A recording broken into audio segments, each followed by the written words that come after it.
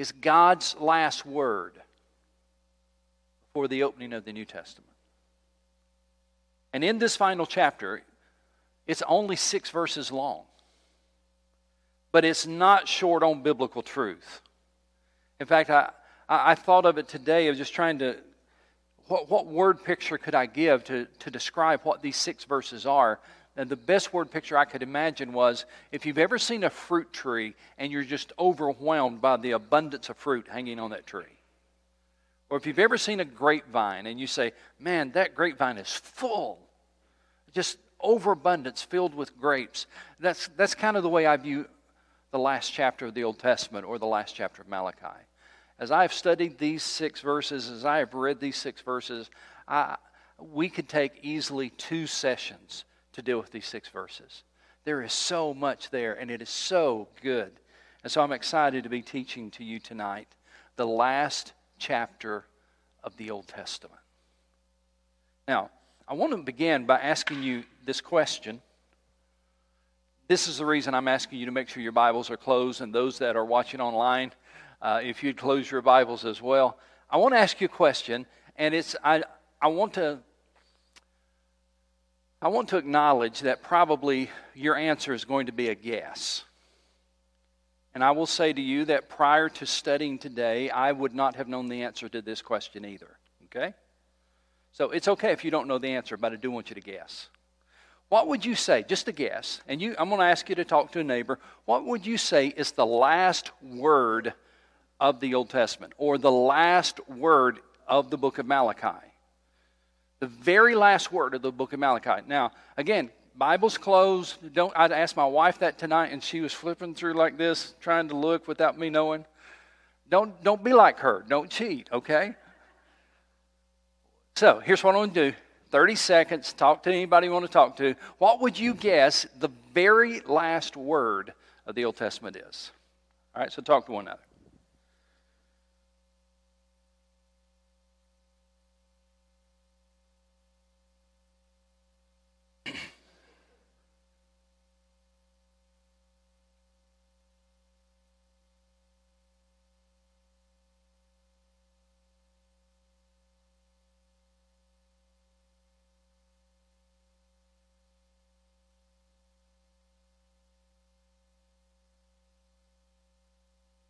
All right, you should have come up with something by now. Let's just guess. What would you say is the very last word of the Old Testament or the book of Malachi? Amen. That's a good guess. Amen. God, okay. All right, what else?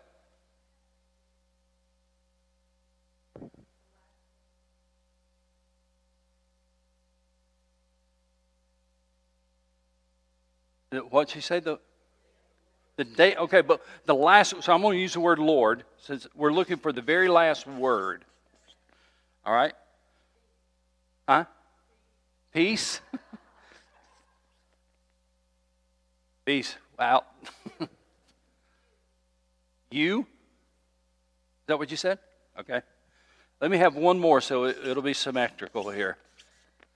Well, we got a blank. What the very last word of the Old Testament? Wait, okay. I really thought somebody would say the end. But that's 2 words. Tom did. I figured Tom would. I really did. I thought Tom will say the end. All right. So, the last word, the very last word of the Old Testament, very last word of the book of Malachi.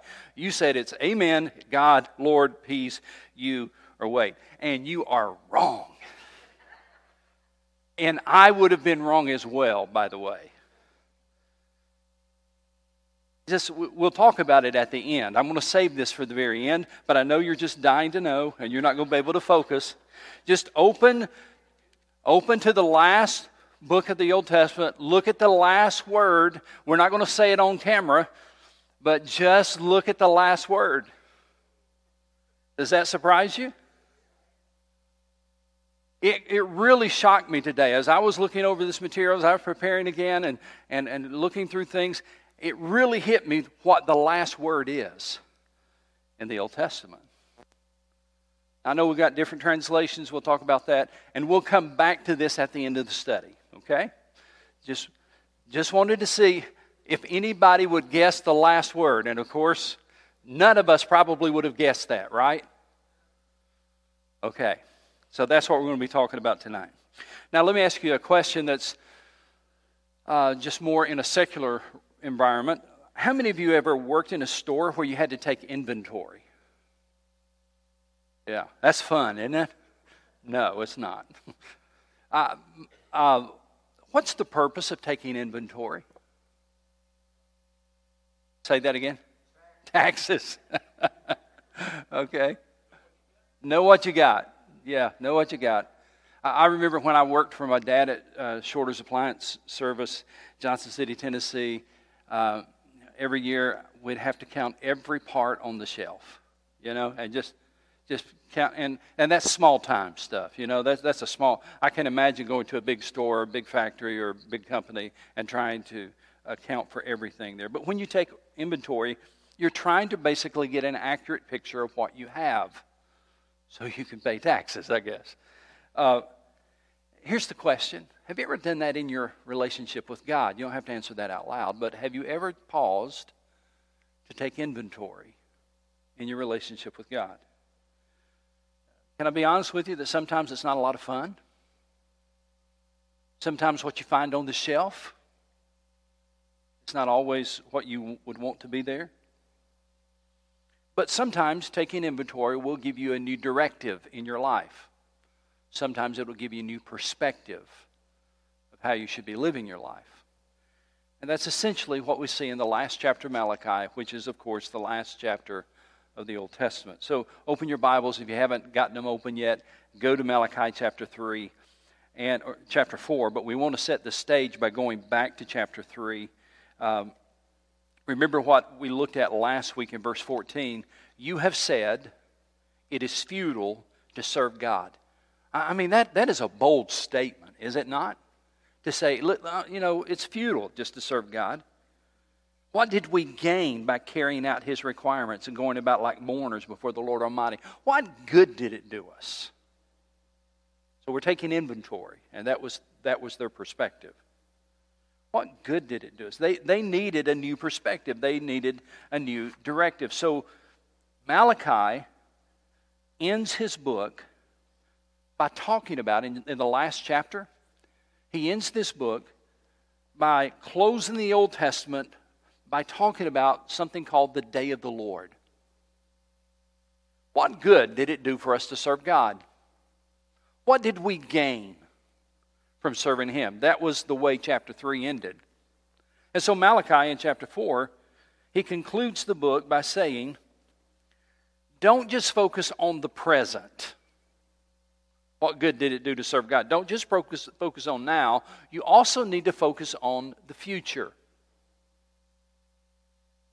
You also need to be prepared for what's ahead. And so he goes on to say again in chapter 3, he talks about a second group. The first group, verse 14, what good is it to serve God? He reminds us that's not everybody. There's another group of people who are different. Verse 16.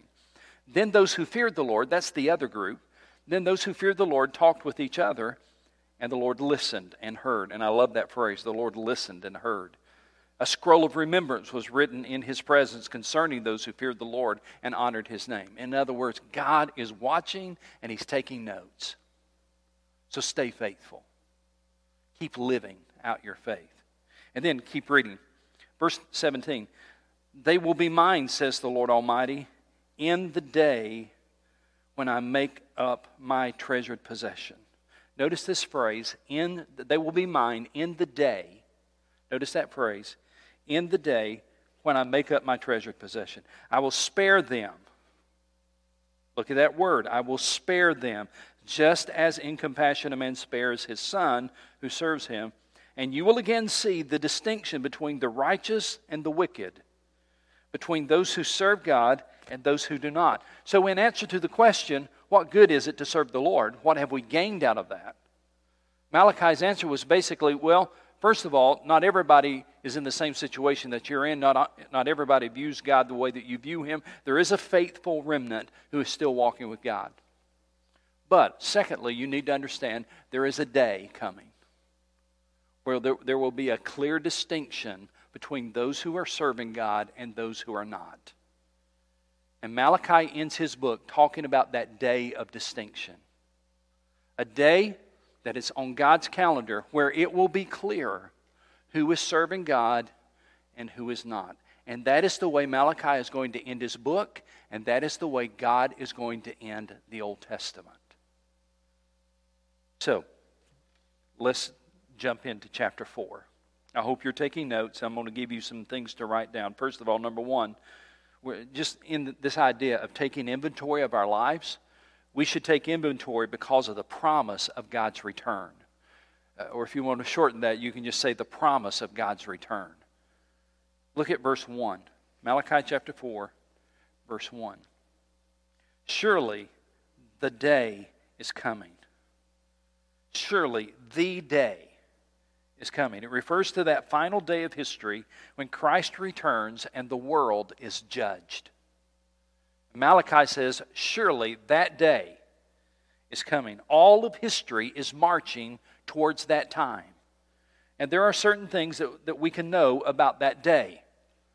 First of all, it is a certainty, not just a possibility. In verse 1, he talks about, surely the day is coming.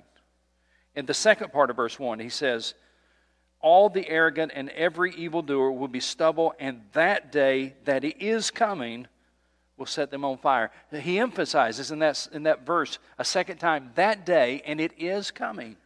This is a certainty. Look in verse 5, and you'll see the same idea. See, I will send you the prophet Elijah before that great and dreadful day of the Lord comes. In other words, it is a certainty that this day is coming. And not only is it a certainty, it is a very specific day. It's referred to in verse 1 as the day, and that day. It's referred to in verse 5 as that great and dreadful day. It is basically the day God has circled on His calendar, and we need to remember that there is a day of reckoning ahead for everyone. There's coming a day when you will stand before God. I don't have time to dig into this, but if you want to write down this reference, 2 Corinthians 5:10. 2 Corinthians 5:10. There is a day of reckoning. Let's just at least read that. We won't take the time to really dig into it, but 2 Corinthians 5:10 says this. For we must all appear before the judgment seat of Christ, that each one may receive what is due him for the things done in the body, whether good or bad. For the Christian, we're going to appear before the judgment seat of Christ. Now, I'm sure you remember being in school. Some of you were very studious. You were straight A's. Some of you probably were less than that. I don't mean that you were not as intelligent. I just mean maybe you approached your studies a little differently. Some of you, I'm guessing, this is just a guess, I'm guessing some of you perhaps didn't study as much as you could have. Thank you for that confession, Dom. I see that hand. I'm guessing some of you, I'm going to talk about college right now, for example. I'm guessing some of you might have skipped a class or two along the way. Yeah. I'm guessing that some of you, perhaps, you didn't study like you could have or should have for some of those tests. I'm guessing that maybe some of you even slept in class, fell asleep in a lecture. But the professor always had a way of getting your attention, because he or she would say, now, the final exam is on this day. You can skip class if you want to. You can sleep in class if you want to. You can not study for the test if you want to. It doesn't change the fact the final exam is on this day. Ready for it or not, there will be a final exam on this day. In other words, the teacher's calendar at least should have motivated you to prepare. It should have motivated you to study. Because there is a day of reckoning for your class, for the subject you're studying. God is the same. There is a day of reckoning, a day, watch this, where God will right all wrongs and where we will give an account of our lives. And so this is how the Old Testament ends. It ends by talking about the certainty of that day of reckoning, the certainty of this day of the Lord. Surely, verse 1, surely the day is coming. It will burn like a furnace. All the arrogant and every evildoer will be stubble, and that day that is coming will set them on fire, says the Lord Almighty. Not a root or a branch will be left to them. Now, the second point that I want you to write down if you're taking notes is this. There's a difference between those who are kingdom people and those who are not. There's a vast difference between those who are kingdom people and those who are not. In verse 1, it talks about the judgment of those who are not kingdom people, those who are not God's people. And it really is referring to the judgment of hell. I want you to look at how it's described here. The judgment of hell. It says, surely the day is coming, and it will burn like a furnace. The judgment of hell. All the arrogant and every evildoer will be stubble, and that day that is coming will set them on fire, says the Lord Almighty. And then he says, not a root or a branch will be left to them. In other words, those who do not serve God, who do not know God, face this judgment. You know what hell is? Hell is a place where God finally and forever gives sinners everything that they wanted, which is separation from Him. Hell is the place where God says, okay, you've always wanted to be separate from me. You didn't want anything to do with me. You didn't want me involved in your life. And God says, okay, so let me tell you about hell. Hell is the place where I will give you what you wanted, and it will be yours for eternity. Separated from Him. And it will be terrible. The Bible says it will burn like a furnace. And it will be total. I want you to notice these words here that are used to describe how hell will be a place of total destruction. It says, all, not some, all the arrogant, and every, not most, but every evildoer will be stubble, and that day that is coming will set them on fire, says the Lord Almighty. And then he goes on to show the totality of this destruction. Not a root or a branch will be left to them. So those who do not serve God face God's judgment. But then in verse 2, it changes gears, verses 2 and 3, and those who do serve God face a much different fate. In verse 1, it talks about the judgment of hell, and in verses 2 through 3, it talks about the joy of heaven. Can I tell you what heaven is? Heaven is the place where God finally gives His saints what they've always wanted, which is communion with Him. You see the distinction, the difference? Hell is the place where God gives you what you've always wanted, separation from Him. You didn't want God in your life. You didn't want God to rule over your life. You didn't want anything to do with God. And hell is a place where God gives you what you've always wanted, which is separation from Him. And that separation will be total, and it'll be everlasting. Heaven is just the opposite. Heaven is the place where God gives you what you've always wanted. Communion with Him. And that communion will be total, and it will be forever. And it will never change. Here's how he describes it, though. Look in this text. Here's what he says in verse 2 and 3. But for you, notice that phrase of contrast. The Christian has nothing to fear. So the day of the Lord or the day of judgment should not be anything that you fear if you know Christ as Savior. And notice that phrase, but for you, a word of contrast. But for you, when you bring I skipped a page. But for you who revere my name, the Son of Righteousness will rise with healing in its wings, and you will go out and leap like calves released from the stall. Then you will trample down the wicked, and they will be ashes under the soles of your feet on the day when I do these things, says the Lord Almighty.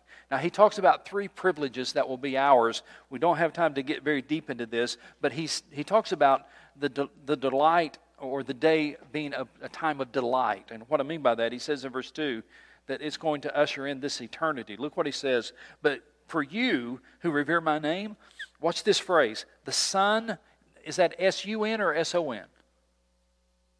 All right, hang on to that. But for you who revere my name, the Son, S-U-N, of righteousness, will rise with healing in its wings. Now, what in the world is that? There really is a play on words here. The S-U-N, the Son of righteousness. Jesus is referred to as the S-O-N, Son of righteousness. It really is a play on words. Let me take you to the book of Luke. Go over to the right, and I'll show you, I believe, why Malachi says what he says. The book of Luke, chapter 1. Luke chapter 1, verses 78 and 79. This is part of Scripture that's called Zechariah's song.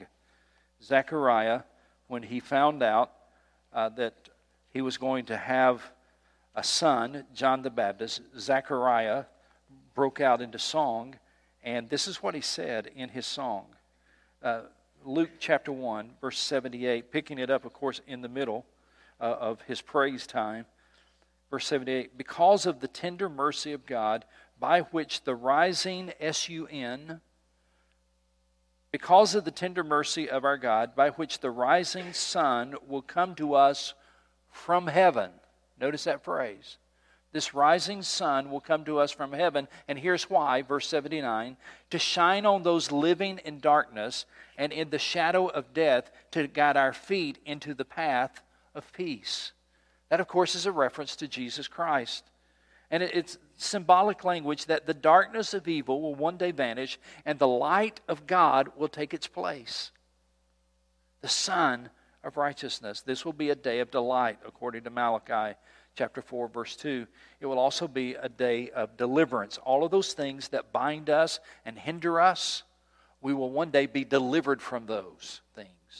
That's what it means. Look at this. I've never grown up on a farm. Maybe some of you have, but you probably can relate to this word picture that he gives us. He says, and you will go out and leap like calves released from the stall. This will be a day of deliverance for many. And those things that have bound you, those things that have tied you up, those things that you have struggled with, those things that have hindered you, on this day, it will be a day of deliverance, and you will be free from all of those struggles. You will be free from all of those problems. But most of all, this will be a day of distinction.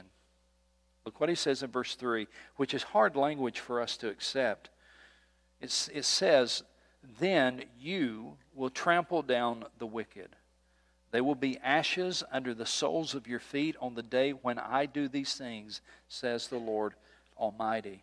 A day of distinction. Now, let me say that I read this, I believe that this is symbolic language, not literal.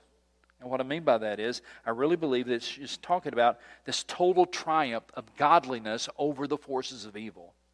It's a word picture of how the righteousness in the world from God will conquer the forces of evil, triumphing. Godliness will triumph over the forces of evil. And please notice, this is not because you're so special or you're so powerful. Look what it says in verse 3. Then you will trample down the wicked. There will be ashes under the soles of your feet on the day when, watch this, when I do these things, says the Lord Almighty. He's the one that will make it possible. He's the one that will give you victory over that which is evil. When I do these things. Now, between now and the day of the Lord, between now and then, what should we do? How should we live between now and the day of the Lord? He tells us in verse 4, remember the law of my servant Moses, the decrees and the laws I gave him at Horeb for all Israel. Basically, if I could translate that, let God's word guide you as you live out your days. As you live out your days between now and the day of the Lord. As you live out your life between now and the time when Jesus comes back, just let the Word of God guide you. Let the Word of God feed you. Let the Word of God be your source of instruction. Now, Come to verse 5. And he says in verse 5, "See, I will send you the prophet Elijah before that great and dreadful day of the Lord, before that great and dreadful day of the Lord comes." Never forget that there is a day of the Lord coming, and he said, and before that day comes, I'm going to send my prophet Elijah. That day's coming. You can't stop it. You can't change it. You can't delay it. All you can do is prepare for it. But before that day comes, I want you to notice this note of mercy. This is so good. It is so good that the Old Testament ends with this note of mercy. Look what he says. "See, I will send you the prophet Elijah before that great and dreadful day of the Lord comes." He's just talked about in verses 2 and 3 how awful that day is going to be. He says, but before that day comes, I'm going to send you the prophet Elijah. That word before means before judgment comes, God lovingly, mercifully is going to give us the invitation to repent. And then we have this idea of Elijah. Look at it again. I will send you the prophet Elijah. Now, there's two ways to interpret that. Does that mean literally Elijah himself, the Old Testament prophet, will come? Or is it a reference to someone else? I'll show you in a moment that I think it is clearly a reference not to the literal prophet Elijah, though some would interpret it that way, but rather it is a reference to John the Baptist. That before this great day comes, he's going to send the prophet Elijah or one like him to offer us the invitation to repent before that great day comes. This is the mercy of God. This is how the Old Testament ends. The Old Testament ends by saying there is a day coming. It is a day of judgment. It is a day of wrath. But before that judgment comes, God is lovingly going to give us mercifully an invitation to repent. And when John the Baptist came on the scene, what was his message?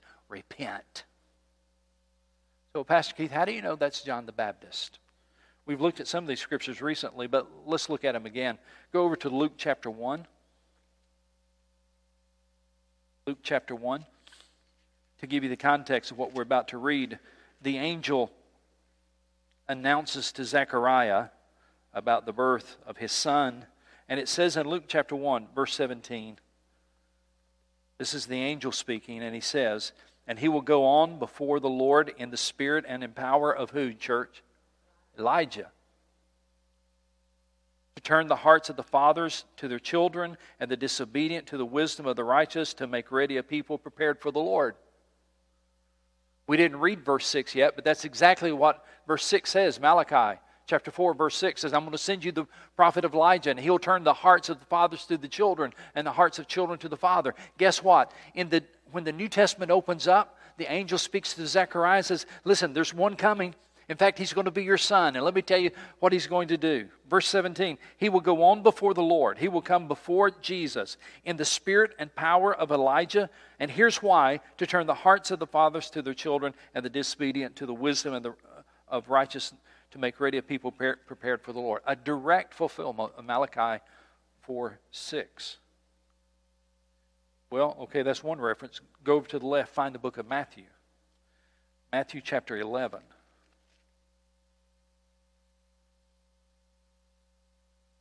Matthew chapter 11.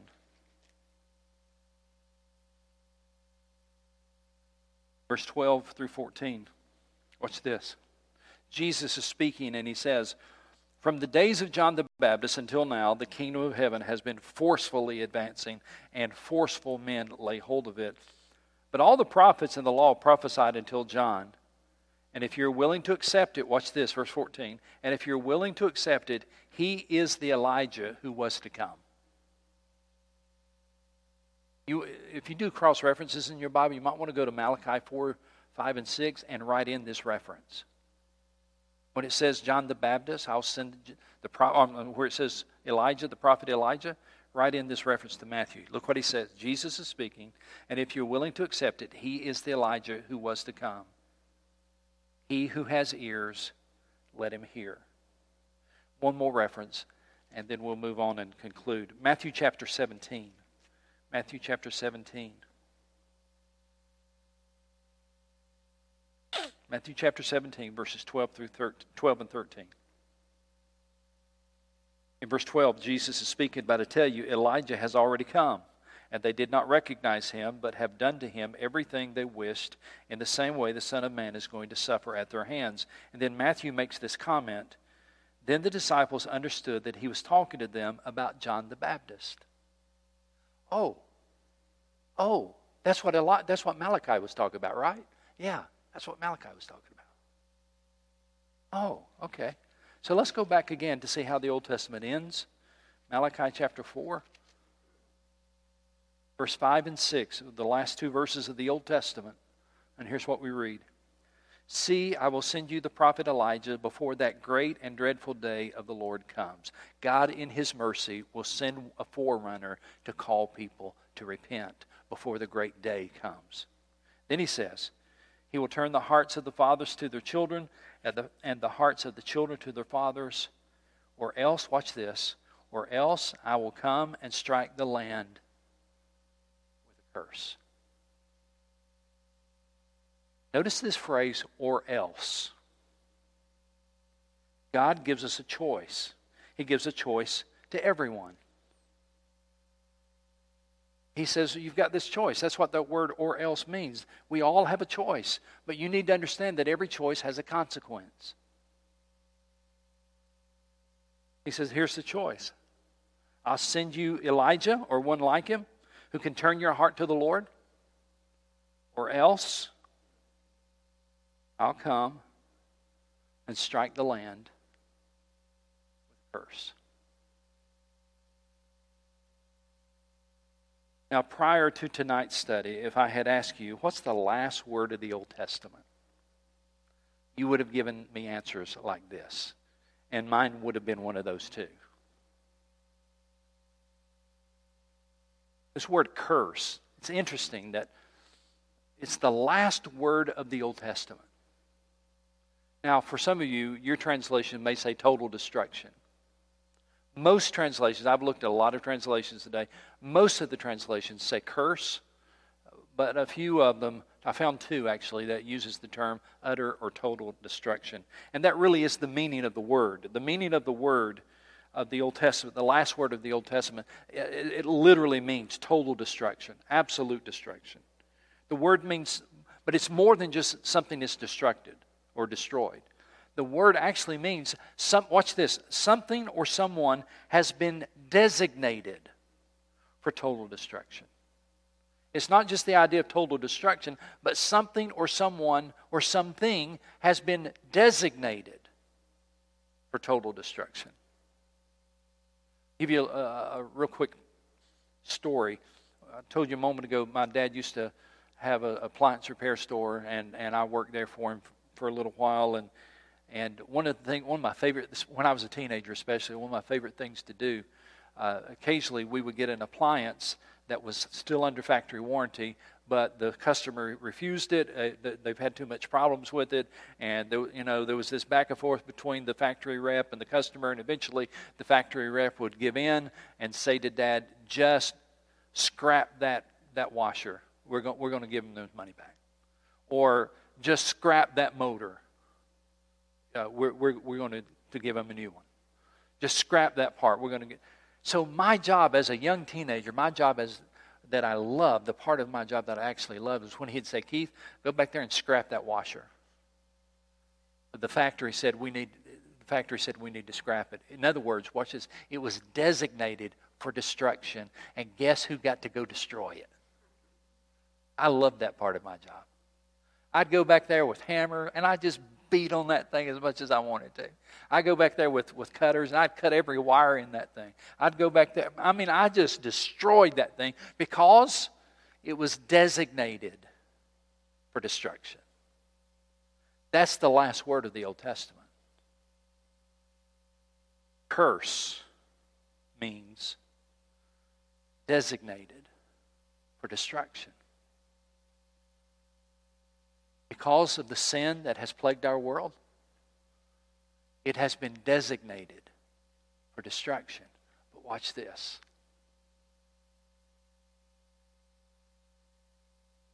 When the New Testament opened, God says, but you've got a plan to take the curse away. That's what Jesus is all about. We are all designated for destruction. But God in His goodness and God in His grace had a plan to take the curse away. In fact, I want you to go to the book of Revelation. This will be our last reference. I want you to go to Revelation chapter 22.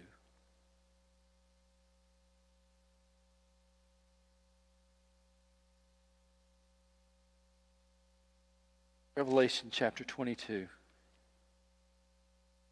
The last chapter of the Bible has something very similar to the last word of the Old Testament. Revelation 22 verse 1, Then the angel showed me the river of the water of life as clear as crystal flowing from the throne of God and of the Lamb down the middle of the great street of the city. On each side of the river stood the tree of life, bearing 12 crops of fruit, yielding its fruit every month, and the leaves of the tree are the healing of the nations. Watch this, verse 3, No longer will there be any curse. You ought to underline that. No longer will there be any curse. The throne of God and of the Lamb will be in the city, and His servants will serve Him, and they will see His face, and His name will be on their foreheads. There will be no more night. They will not need the light of a lamp or the light of the sun, for the Lord God will give them light, and they will reign forever and ever. Why? Because in verse 3 it says, and there will no longer be any curse. The curse and all the darkness that has been flooding our world, in God's grace, through Jesus, He removes the curse.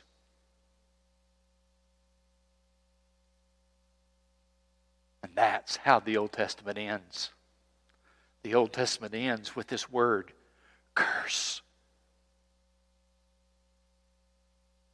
And the New Testament opens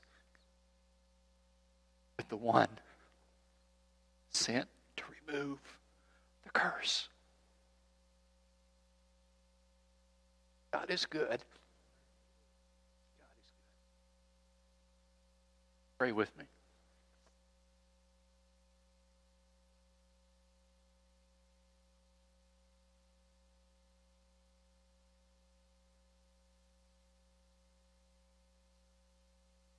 We are grateful, God, that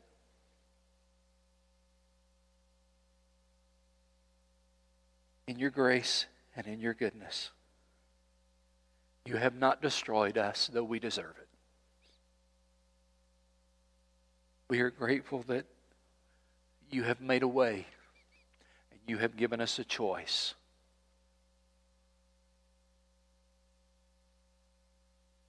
And we know that there is a day coming, as clearly as the last chapter of the Bible or the Old Testament talks about it. There is a day coming, a day when you will finally judge the world. You will finally judge sin. We understand that day of judgment is fastly approaching. But God, thank you for Jesus Christ. Thank you that He became a curse for us. He took our penalty. He took our pain. He took our sin. He took our punishment, so that we could have an eternal relationship with you. Thank you for your word, for instructing us tonight in your word, and for reminding us of your goodness and your grace. Thank you most of all for Jesus. And it's in His name I pray. Amen. God bless you. Thank you so much. Don't forget to let me know if you'd be interested in that topic in the next week or two. All right?